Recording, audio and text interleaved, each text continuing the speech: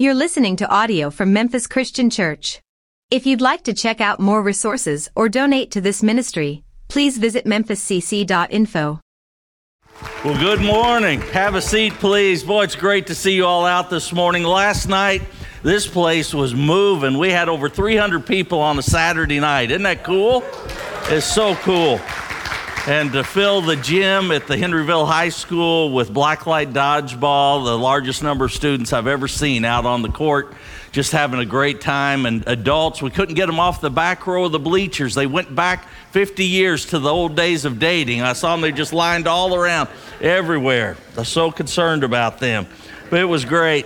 It was great. On your way in, you received a program, and inside that program is a Get Connected card. And that's very important to us that you take time, sometime over the next 20 minutes or so, to fill that out. Let us know where you're at in your walk with Christ, because that's what we're after today, is a relationship with Him, the only one, the one who opened up paradise, heaven, to you and I through the sacrifice of His Son, Jesus. This morning, before we dive into the scripture that we've chosen for this week, I want us to pray for our nation, and I want us to pray for the world right now, especially those friends of ours who are in Ukraine.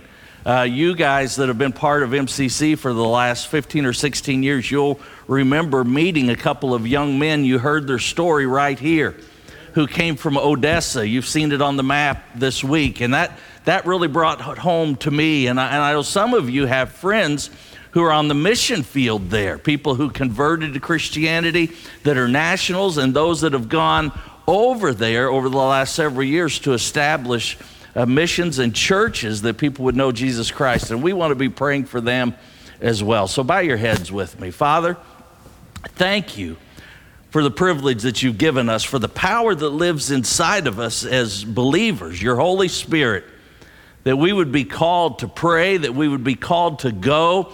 And for those, Father, who have walked to the other side of the world and have gone to a country that has been corrupt for years at its roots, who has thrown children out on the street from orphanages, Father, we pray for their healing. And as we're going to look today, Father, in your word, we know that you are often seen on top of the storms that rock our world and rock our life. And you're there waiting for one of us, even if it is just one, to call out, "Command me that I may come to you." And Father, we pray that the people of Ukraine, we pray that the Soviet Union, we pray, Father, for those allies that surround them in Poland and Germany, that Father, Romania, that you would watch over them and protect them. But Father, above all, in the disturbed world that we live in today, whatever it takes, Lord, may the world be pointed to you, our only hope, our only salvation. Father, bring those home safely and bless those churches who are gathered or who have been gathered through the night underground. Lord, as the room is shaken, may their soul be shaken by your presence, just as the early church was as they cried out to you. In Jesus' name, amen. Well, if you haven't done so already, grab your Bible and turn with me to Matthew chapter 14. I hope you're enjoying those new Bibles that you've been buying. We have been buying cases of Bibles as you've been taking some of those home with you that you find in the seat bottoms in front of you. If you don't have a physical Bible or a Bible that is in a version that's easily read and understood, please take one of those today. Make it yours. You can mark in it, write your name in it, and then bring that back with you in the weeks to come. But we're going to be in Matthew chapter 14, beginning again in verse 24. Now, you'll remember a couple of weeks ago, we talked about the boat that one man out of 12 had the courage to step out of. You remember the boat. It was a boat very much like this.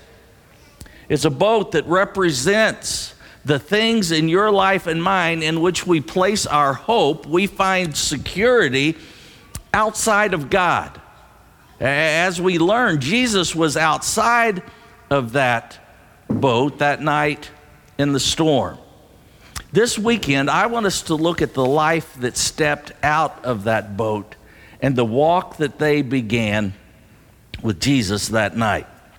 So the encounter picks up, as you remember, with Jesus telling his disciples to get on that boat. They had spent the day together. They had just received word that John the Baptist had been beheaded for his faith. There was a crowd of people who had gathered around. 15,000 were fed that day by 5 loaves, 2 fish.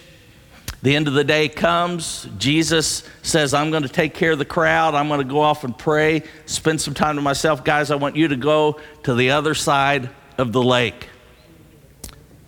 In verse 24, it says that the boat was already a considerable distance from the land when it was buffeted by the waves and the wind. The King James Version says the boat was tormented by the waves. It was so violent that the seasoned fishermen, all they could do was to hold on for dear life. Now, some of you know what that's like. You have felt your boat shaken, whether it was through a financial challenge that you've gone through, a relationship challenge that you have experienced or that you're in the middle of, and you can feel that boat rocking. That's the way it was for them. They had lost sight of getting to the other side of the lake. They just hoped to survive that night, that the boat wouldn't capsize on them. And it was at that moment that one of the disciples noticed a shadow walking across the top of those waves headed towards the boat. As it got closer, it became obvious that it was a person walking on the water. Now I want you to take a moment and I want you to let that image sink in. No pun intended, right? The disciples, some of you caught it. The disciples, they were in extreme distress. And the one who could save them, the one that could help them, was outside of the boat. He was the one that was approaching, but they didn't recognize him. Verse 26 says, they were terrified, thinking it was a ghost, and so they cried out in fear. Now today, having the Bible in our hands, we can look ahead and we know that was Jesus. I mean, who else would it be walking on top of the water? But the disciples, the 12 in that boat, they didn't know that at first. Why not? Who else would be walking on water? But this detail is important, as is every detail in these accounts. It's important because sometimes it takes eyes of faith to recognize when Jesus is around. Sometimes it's not always obvious in those storms of our life. Sometimes it's not always obvious when the boat that even God has told us to get into for a certain purpose, when it's being rocked. It's not always obvious that he's there. It takes faith to recognize that he is there. I want you to think about some of the storms in your life right now. You already are. I want you to think about those storms, and I want you to think about those things that have rocked your boat. We often aren't any better at recognizing his presence than they were.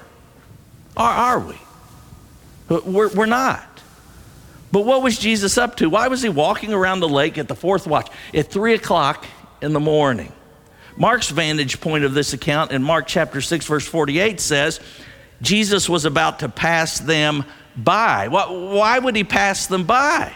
Why wouldn't he be coming right towards them to rescue them, to steady the boat? What was he up to? In the Old Testament, this same term is used numerous times by God when he wanted to make an appearance to those that he was about to call to do something extraordinary. You'll remember Moses, who was being called to lead the Israelites out of Egypt. God hid him in the cleft of a rock as God's presence passed by. You might be familiar with Elijah, one of the Old Testament prophets, who ran to Mount Sinai to connect with God. He knew that was the place to go. And it was God who tucked him into that mountain as his presence went by, and in the storm, in the wind, and in fire. Every time there's a pattern through a burning bush, through wind and fire, through a storm, with each person, God was going to call them to do something extraordinary.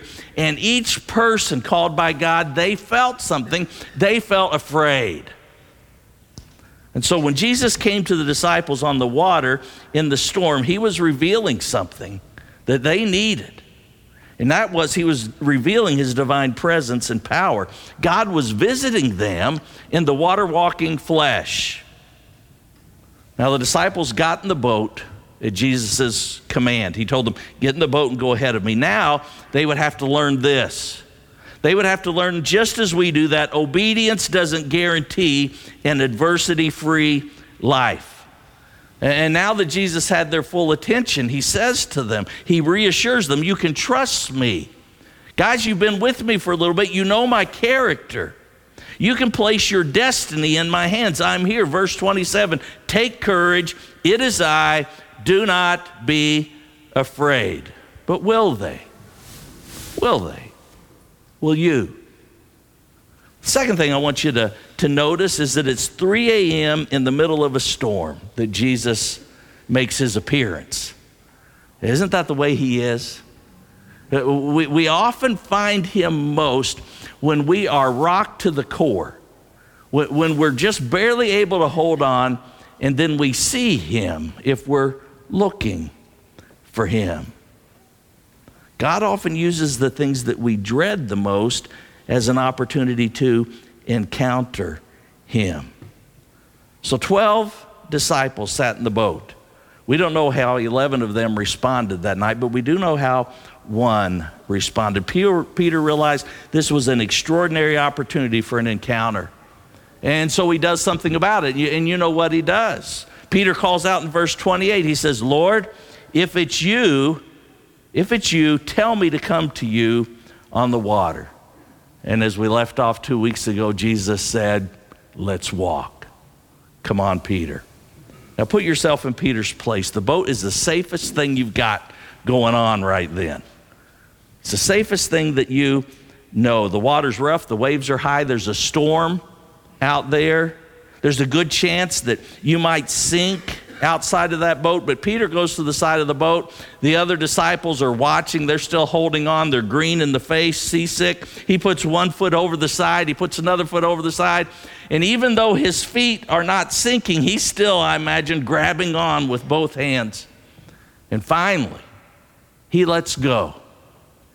And for the immediate future, he is literally, this isn't some figurative thing.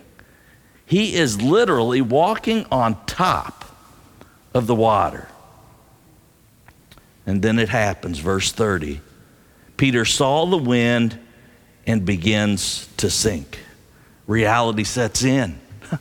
All of a sudden, after that moment, his eyes see the storm still around him, that he's on top of the water in the middle of the storm, and there's no boat underneath him.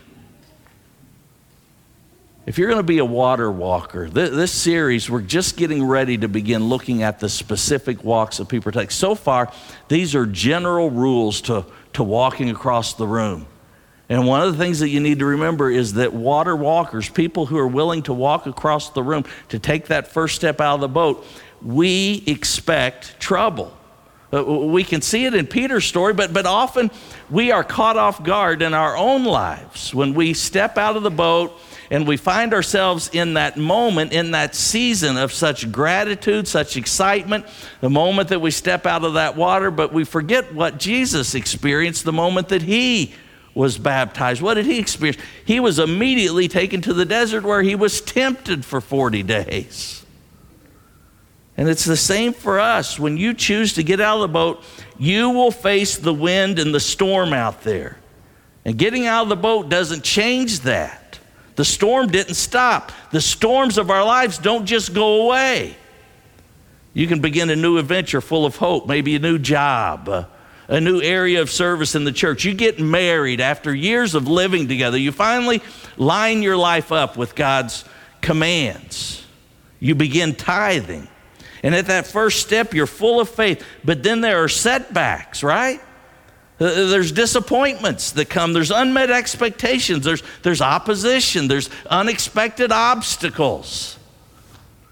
The times that Sarah and I have dug a little bit deeper to give, you can almost count on it within the next week or two. The stock market will crash or, drop 500 points, or Or one of the cars will need a new tire. We got 4 new tires not too long ago, and one of them got a nail in it right away. Another $100. It should be expected, though. The world's a stormy place. Staying in the boat for years brings with it trust issues, even though it rocks. We're used to that. And when we step outside of that boat and we experience waves and difficulties, we're sometimes just surprised and overcome.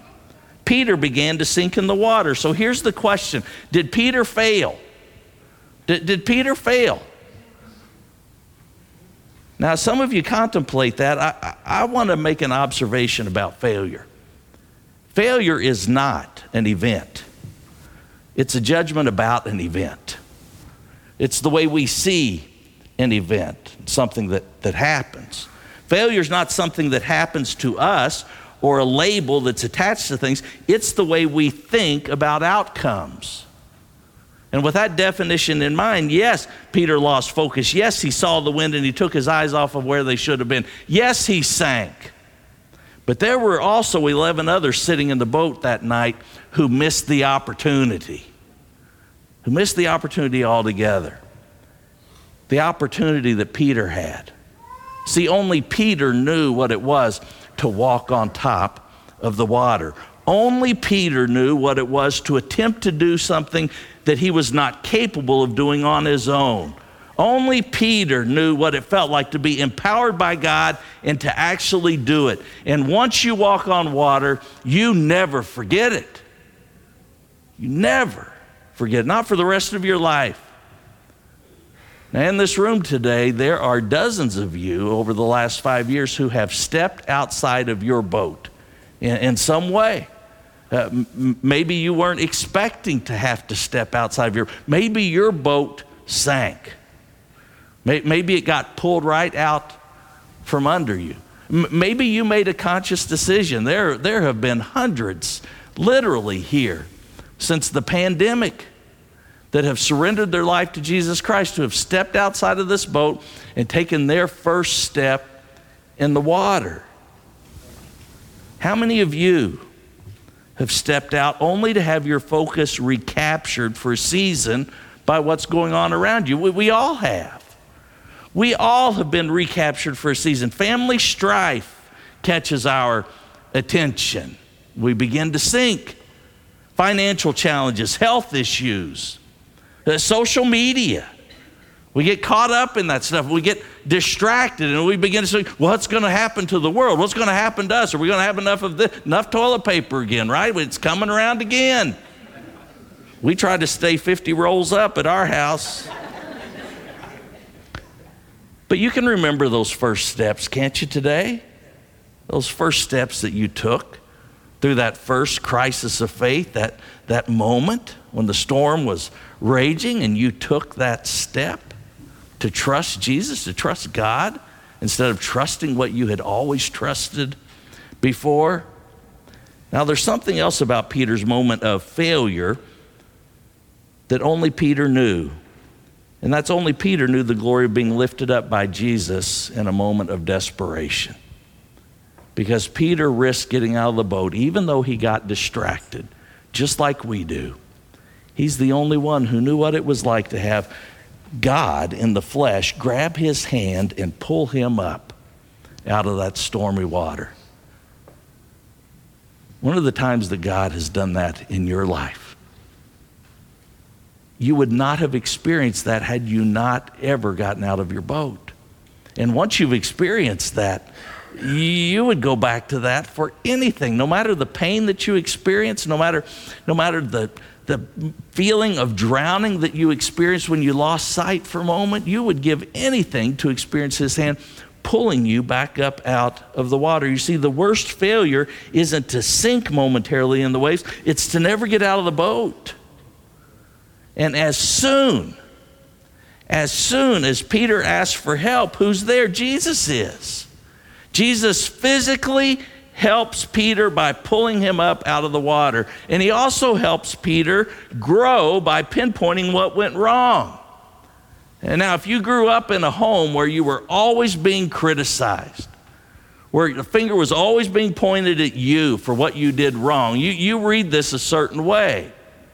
But if you didn't, if you know the love of a father, the love of a father who walks like God, who walks with God, then you understand that when Jesus said, "You of little faith, why do you doubt?" He wasn't being harsh. He wasn't being critical. In fact, one detail I love about this encounter is that Jesus talks to Peter while he still got a hold of his hand.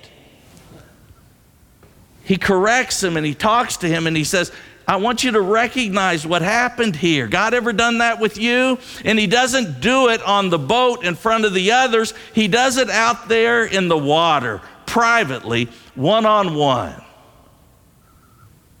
Doesn't that make you want to get out of the boat? Doesn't that make you want to stop worrying about whether you get distracted for a moment? Doesn't it make you want to call out right now to the one that you got out of the boat for a long time ago, to call out and let him pull you back up again? Because I'll tell you, he's not going to criticize you. He's not going to condemn you. What an experience. What an experience that Peter had. You know, Jesus is still looking for water walkers. He's still looking, anticipating people who will get out of their boat. Why risk it? Well, it's the only way to real growth. Why do it? It's the way true faith develops. It's the alternative to living a life of regret. It's part of discovering. It's part of obeying your calling as a believer in Jesus Christ. But there's one reason that trumps them all, and that is because the water's where Jesus is at. That's where he's at. He's always there. And it's the only way for us to walk with him. We can't have both. In all the accounts that we're going to look at in this series, there's a consistent pattern in Scripture. A consistent pattern of what happens in a life that's willing to walk across the room. And I want to give you this, and I hope that you'll bring these notes back and that you'll see this next week when we talk about that big walk of forgiveness. Experiencing forgiveness ourselves and sharing forgiveness with others. But the first is this: there's always a call. There's always a call. God asks an ordinary person to engage in an act of extraordinary trust. For Peter, it was to get out of the boat and to walk on water, to trust in Jesus. What is it? What is it that God's been calling you to? What is it that he's calling you to right now in your life? Is it to align your relationships, your lifestyle up with what his word commands for you? Is he calling you to trust him in another area of your faith, maybe to lead or to teach?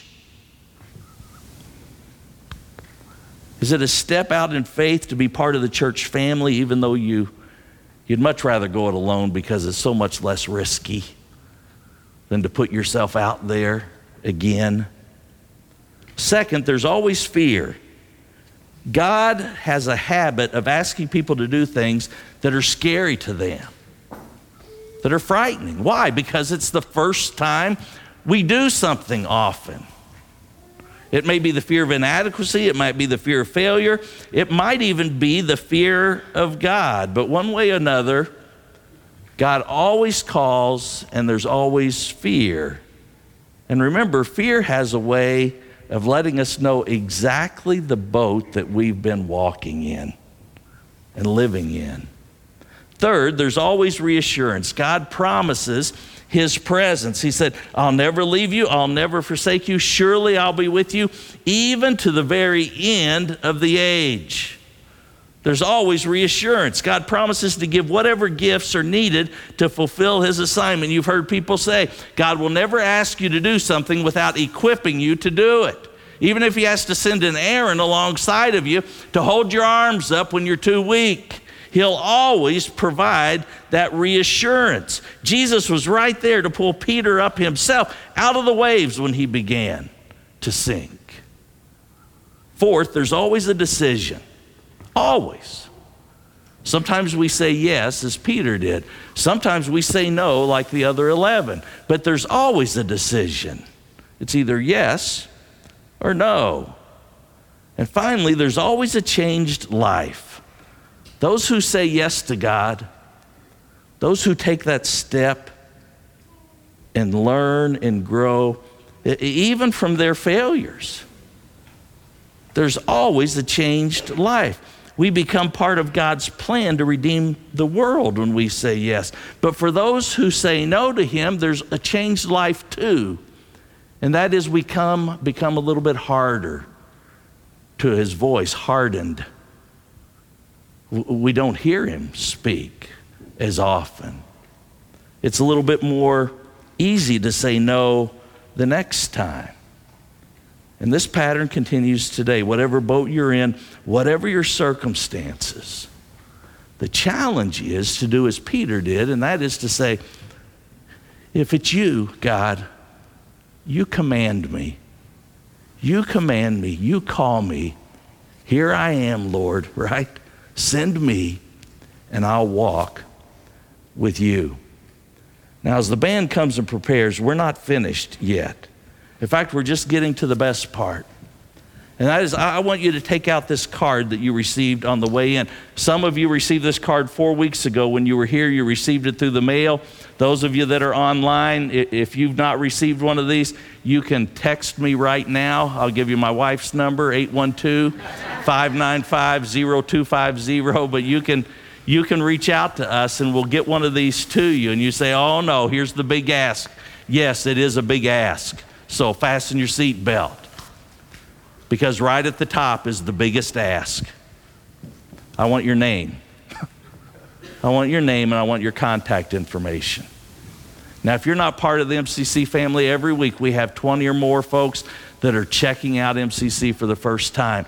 If you're not part of this family, but you're a believer, I believe that you can commit to the first one. All of us can commit to the second one, and I'll get to the third one in a minute. But if you haven't asked God over these last 4 weeks to command you to respond to him in how you're going to fill out this card, I want you to do that right now. I want you to bow your head. And I want you to just say with me, God, if this is you, command that I take this first step. Now, if you've got your name and your contact number on there, the next thing I want you to look at is the first commitment that I'm asking you to make. This commitment weekend, it's been no secret this is coming. The first commitment is to pray for the awakening of souls, to pray daily. Not just when you think of it, but to take out your phone right now as you fill out this card. Some of you don't have cards in your hands. You need to have a card in your hand. If you can't commit to this, I want you to ask the question right now. When are you ever going to step out of the boat and do something beyond yourself? Take a card. Make a commitment to something real for once. But commit to pray. You see, the half of the people in this room are here. You are here because for the last 5 years, the staff and I, the leaders and I, we've been praying daily. We pray together as a group weekly for the awakening of souls. And if you felt that tug and something caused you to stop in here for the first time after years of driving by, those of you who've surrendered your life to Jesus Christ, I want you to know someone's been praying for you. And now it's your turn. It's your time to be praying for the awakening of souls, because there are a bunch of souls out there that need to find what you have. Now, number 2, this is a little bit tougher commitment, and that is to be present. To be present and to be involved. To be all in with your church family. If you're not part of the church family, part of this is going to be you making that decision that I'm going to be part of this church family.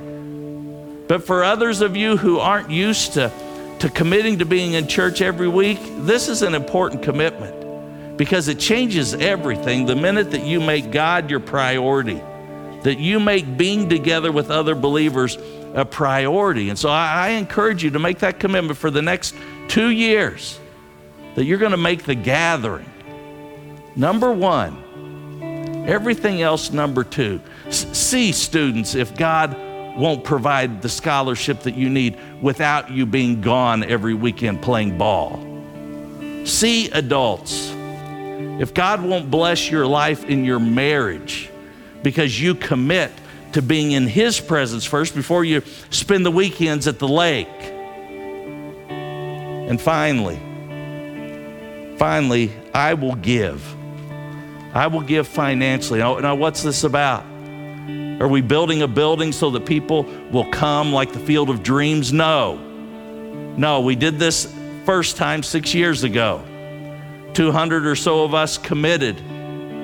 Some of us cashed in part of our retirement. One lady gave up her entire savings for the nursing home as a woman who didn't have a family to take care of her when she became aged. She gave the whole thing up. Now, am I calling you to empty your savings accounts of everything? Not at all. Remember, you're asking God to command you what it is that you're to do. And this is where, if you're a guest or if you're new to MCC, and maybe you're one of those people who says, that's all the church ever wants is my money. Well, then don't you give a thing. Don't you commit to number 3. But if you commit to 1 and 2, what you're going to see over the next 2 years is you're going to see that it's not about a building, it's about lives. And the reality is we have to expand only because of the number of lives who've come here to find Jesus Christ. We don't build it so they'll come. We build it because you have come. And we're glad you're here. And I'm tired of having to rent a building so that we can have 100 teenagers playing dodgeball in the dark black lights. I'm tired of us not being able to eat together. We have to pack 30 people to a classroom on Wednesday night. We're wondering how we're going to get everybody in here for Good Friday service this year. That's the answer. I'm tired of families not having a place in our community to go where they can just shoot basketball without being part of a league, where they can put on some roller skates and skate around the building. Commit to it weekly. Sarah and I, 6 years ago, we cashed in a large amount of my retirement, and we gave that. We also committed to a weekly gift. 2 years later, all of that was replenished, and so we gave it again. 2 years after that, we gave it again. And this time, right before we started talking about this commitment, I said, Sarah, it's time for somebody else to do that. I want you to have some retirement money when I'm gone so that you can marry some young guy and you can live it up. But God wouldn't let it be. He had replenished it, so we gave it again last month. What's God commanding you to give? Fill that card out right now. Make the commitment. And then in the next couple of weeks, start fulfilling that commitment. Here's how we're going to do this together. I want you to take that card, and you're going to be released by a couple of guys here to come forward. And 3 things are going to happen. One is there are plates for you to put those cards in, along with you who are members at MCC, regular attenders, along with your tithes, with your offerings. Some of you, like me, have been giving to Above and Beyond, and it's because of you and God's blessing that we have over $300,000 already towards this $800,000 goal. We do not go into debt here because we don't preach that. We teach generosity. And we're almost halfway there. Next week, I've got a really exciting announcement to make, but we can't make it yet. But I'm going to tell you, we're going to be able to start this thing within the next few weeks. So be part of that and drop those cards, drop your offerings in those plates. Take communion with you. The juice is on the top, the bread's on the bottom. And this week, I want to do something special. I want us to pray and I want us to share together. So hold on to that when you get back to your seat. But go ahead and talk with those around you about what God's been doing in your heart, which is the final thing. It's the most important thing.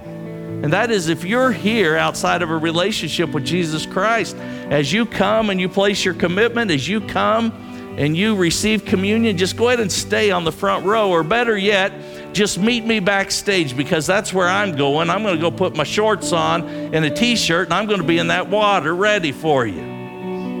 Because there's nothing more important than that first step today, outside of your boat and into that water, to be given the gift of the Holy Spirit, God himself living inside of you, transforming you from the inside out day by day. Let's bow our heads together and let's pray. Father, thank you for this opportunity to come before you to receive communion, the reminder that we have of the sacrifice that you made for us, giving your all for us, that you would step out of heaven. Talk about a place to step out of. That you would come into our world, the world you created that's so broken, that we could know you. Father, as we contemplate taking these first steps ourselves, whether it's to pray or to be part of, Father, to give up something that right now in this world is such a hot commodity, to give up financial resources, help us to realize that it all comes from you, that we're just a conduit, we're just a vessel. And the more that we pour out and trust you, the more that you fill it up, that we can do it again, that we can be an example. We love you, Father, in Jesus' name, amen. Well, why don't you come?